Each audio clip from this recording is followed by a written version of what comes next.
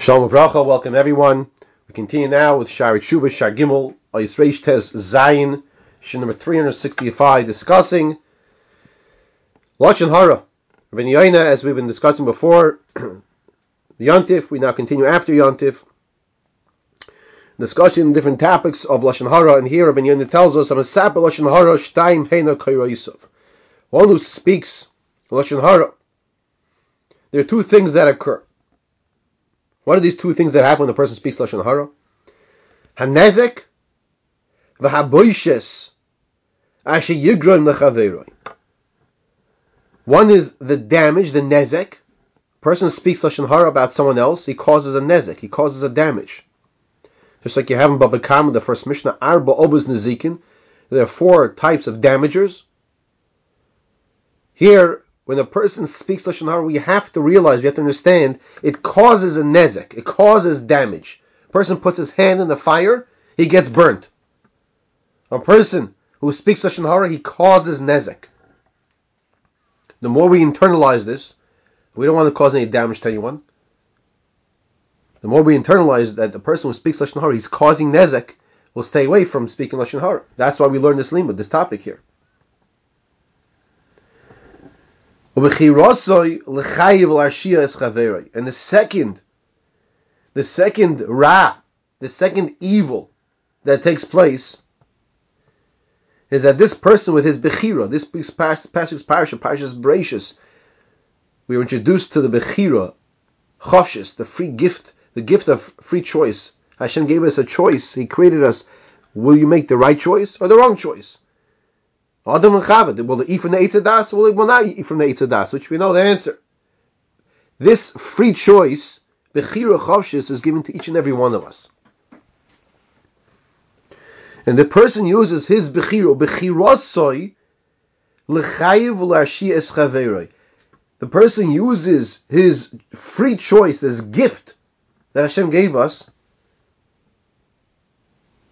to look at the negative, to attack people. L'chayiv u'leharshia es chaveroi. To find fault. U'leharshia es chaveroi. And to find evil traits in someone else. And what happens afterwards? V'simchosoi le'edam. Then the person rejoices.